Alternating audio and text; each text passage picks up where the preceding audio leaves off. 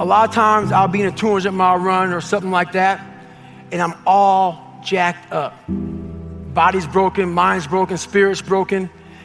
I started to say, what if I can pull this off? When I first walked into the Navy SEAL recruiter's office, he looked at me and said, there's only been 35 African Americans in 70 years make it through. You know what I said to myself? What if I can be the 36th? It's the what if I can pull off a miracle.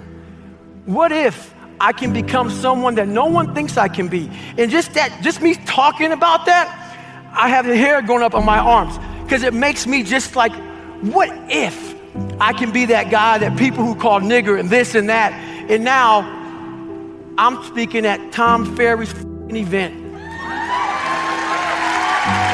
What if? That's it.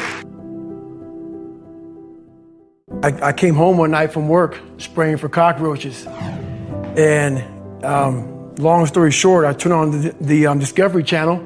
I saw some guys going through Navy SEAL training, and they were going through Hell Week, and they were getting their ass just beat.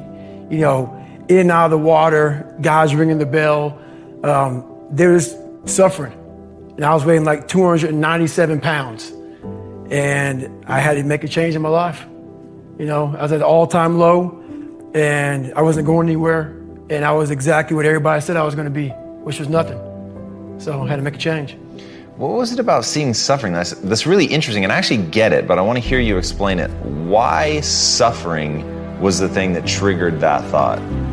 Well, for me, growing up, I came from a horrible background. I got called nigger every day of my life growing up, lived in a small town. The Klan headquarters at that time was about 20 minutes from where I lived. One of the high ups in the KKK, son, sat behind me in 2 classes, so he called me nigger all the time. Got my first car, they spray painted nigger, we're gonna kill you on it. So I was just an insecure, scared kid. And the only way I could find myself was through putting myself through the worst thing possible. I'm gonna say the exact opposite of what today's world is saying.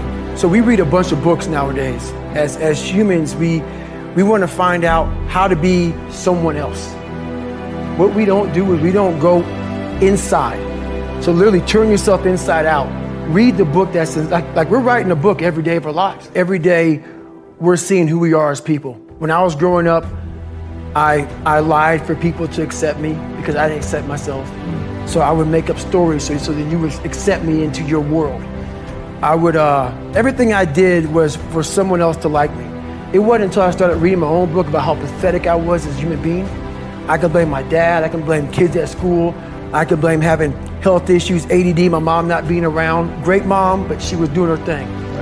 I could blame a lot of people. And that's the book I was reading. And I put it off on everybody else. It wasn't until I said, you know what, for me to fix this, I gotta read what the f is wrong with David Goggins. Not blame anybody. Read my book and say, okay, I'm afraid of my shadow. How can I overcome that? Go in the military, get your ass kicked, do things you hate to do, be uncomfortable every day of your life. Roger that. I'm not the smartest kid in the world. Okay. Instead of somebody saying, oh no, you're smart. No, don't say that to yourself. I said to myself, no, I'm a dumb. Okay, roger that. How you get smarter? Educate yourself. So the things that we run from the truth. We're running from the truth, man. So the only way I became successful was going towards the truth. As painful and as brutal as it is, it changed me. It allowed me to become, in my own right, who I am today.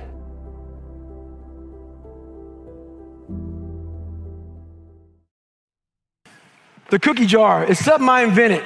As you all know, your mom has a cookie jar, and sometimes you might have an Oreo, sometimes you might have a Chips Ahoy, sometimes you might have an oatmeal raisin cookie. You never know.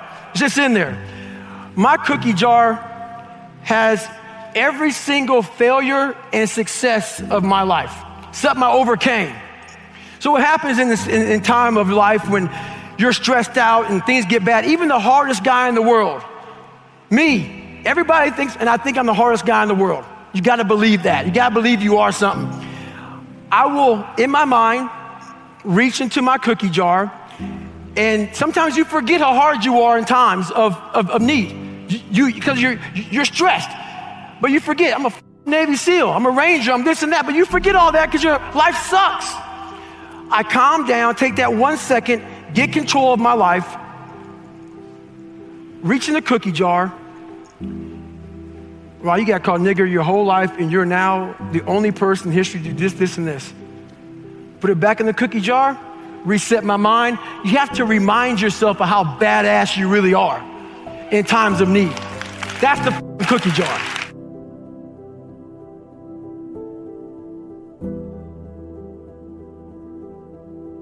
The best way for me to get how I feel across, I can't sit here and say, you know what, yeah, I went through Hell Week, and man, it was really hard. No, that takes your damn soul, rips it inside out, and then they say, now we're going to start.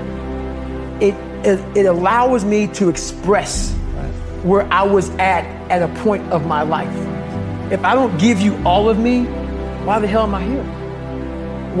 How will you learn from me? People take so much offense to me. You will never learn from people if we always tap dance around the truth. Oh God, I love that. We tap dance around the truth by finding the right words so I don't hurt you because you have thin skin. No, tighten up, people. It's okay. Trust me, it's okay. You might be called nigger one day. It's okay. You might be called some Jewish word or some faggot or gay word. It's okay. Let them call you that. What are you going to do now? They don't own your life. How are you going to control that now? How are you going to flip it upside down and say, Roger that, now I'm going to harness this and you'll read about me years from now? How? That's the question. How are you going to do that? Thicken your skin. Become more of a human being. Don't be afraid of the reflection in the mirror. Because that's all you can be afraid of. Once you overcome the reflection in the mirror, you've done it.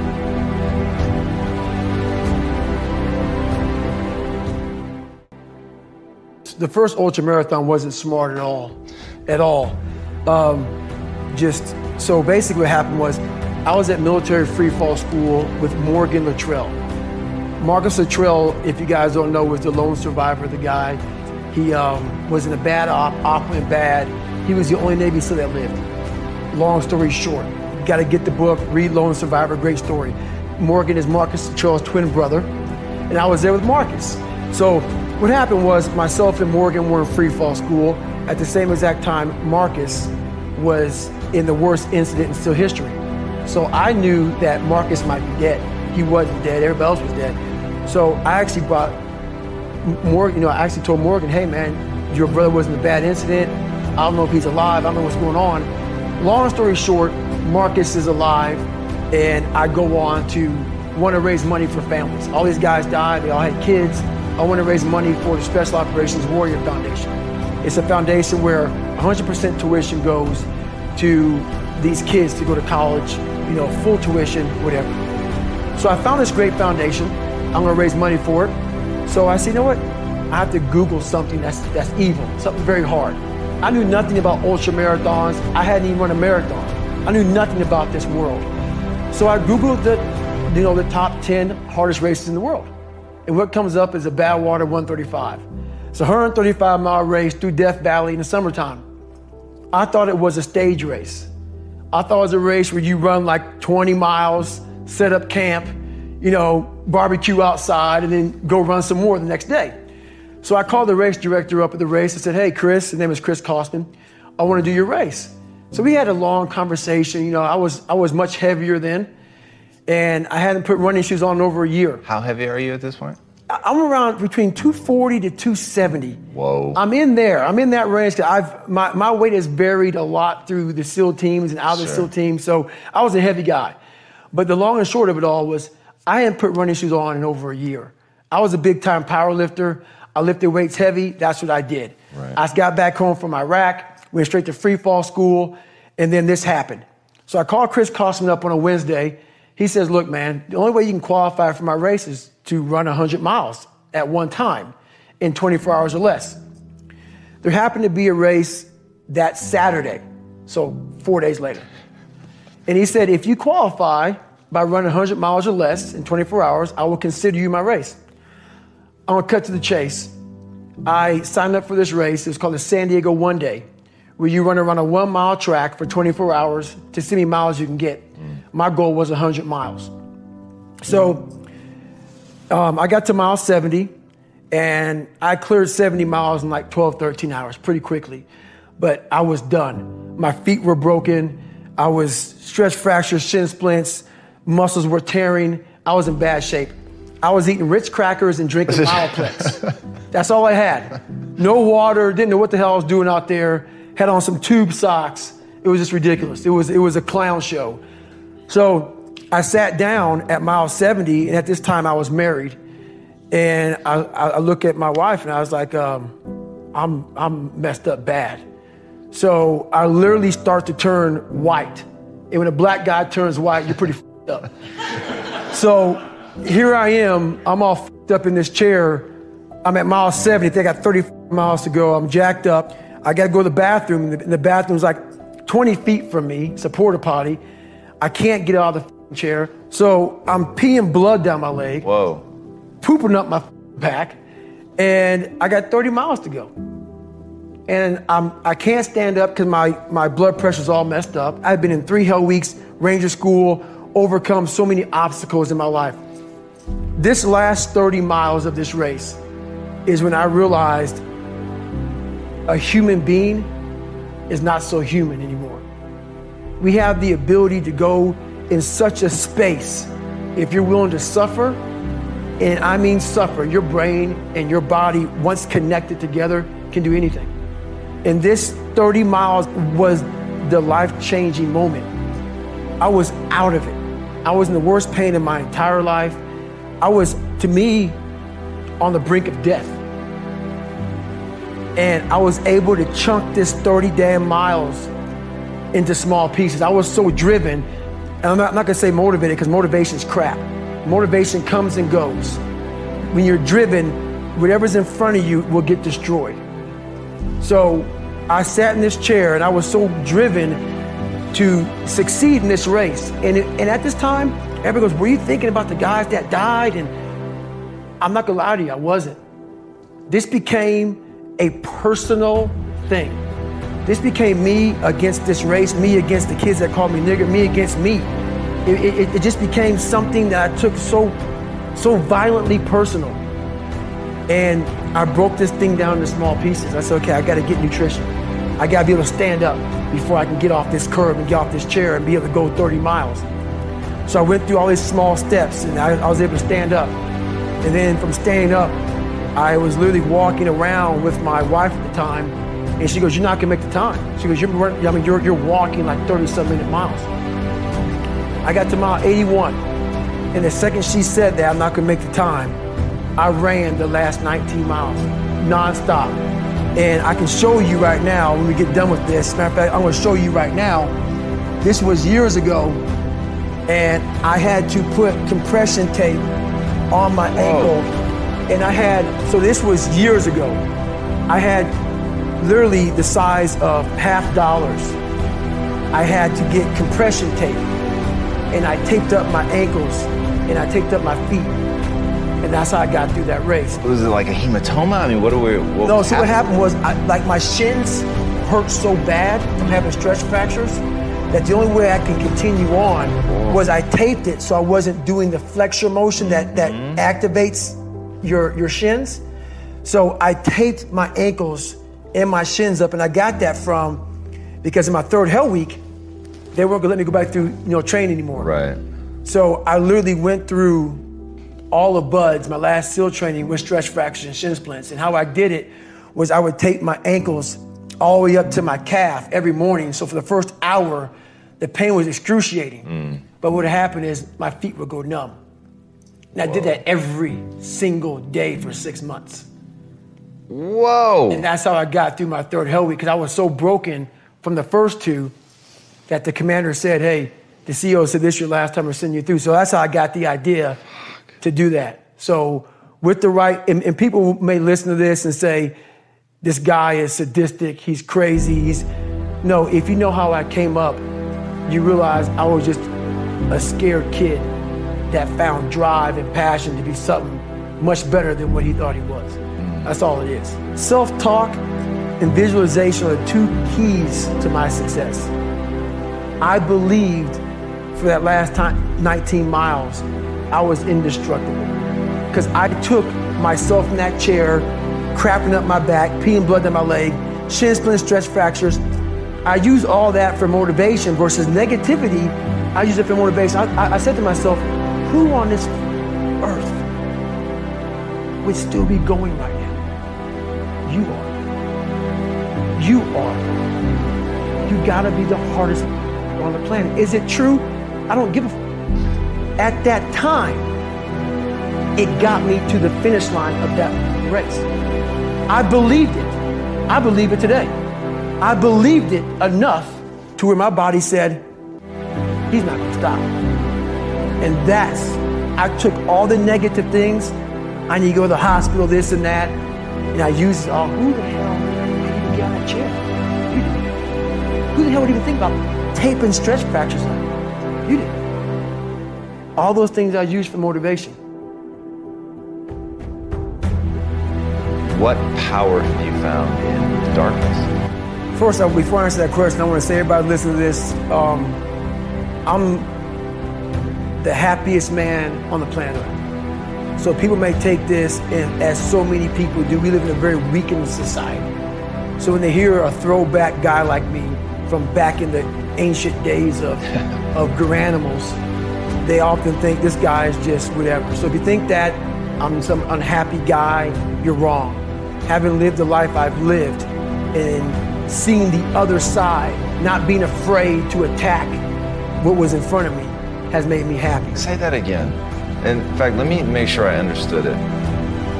Getting to the point where you're not afraid to face the thing on the other side of the door that wants to attack you has made you happy. Right, right. It's really powerful. I hope people heard that. Right, it made me very happy. So basically, I just don't walk around with a daggone smile on my face all the time. So, Merry Christmas. But basically, what the dark side is we all have a cookie jar, and we all have a jar of. That's its official name. It's a jar of, man, where it just ain't going right. And in Hell Week, what they do in Hell Week, because this is where I really went to the dark side. What they do in Hell Week is they design Hell Week to find your flaws. And they do a really good job of that. It's 130 hours of continuous training. You may get 2 hours of sleep. And they beat the shit out of you and find everything wrong with your mentality. And then they start Hell Week. And that's the beauty of it. And for me, I'm not some nasty God-given guy. I don't have a great bit of talent in anything. So what got me through horrible times was the dark side. My name is David Goggins. I created Goggins. Goggins is the guy that can take anything you put in front of him. You want to break my legs? So be it. I have a way of going to a place like I did in that race where all the pain and suffering that they put on top of me in Hell Week, I will reverse that pain and suffering, and I will take your soul. So every instructor that put me through BUD/S, my job, what drove me, was I wanted you to go home that night after you beat the living shit out of me, and I smiled in your face. I wanted you to feel worse than I did, and you were going home to a nice warm bed with your wife or your kids and a nice meal, and I was still out there in the grip, suffering for another 100 hours. I wanted you to think about me, knowing that I'm comfortable being very uncomfortable. And I want you to think about when you went through Hell Week, how uncomfortable you were and how bad you wanted to quit, knowing I'm not thinking that. So the dark side is something that I've designed. It's an evil place I can go that very few things can hurt me. I use the hurt you're trying to put on me, I flip it upside down and use it. You trying to use it for kryptonite? No. It's power pillars for me. I'm using it for strength. I just flip negative into positive. That's all it is.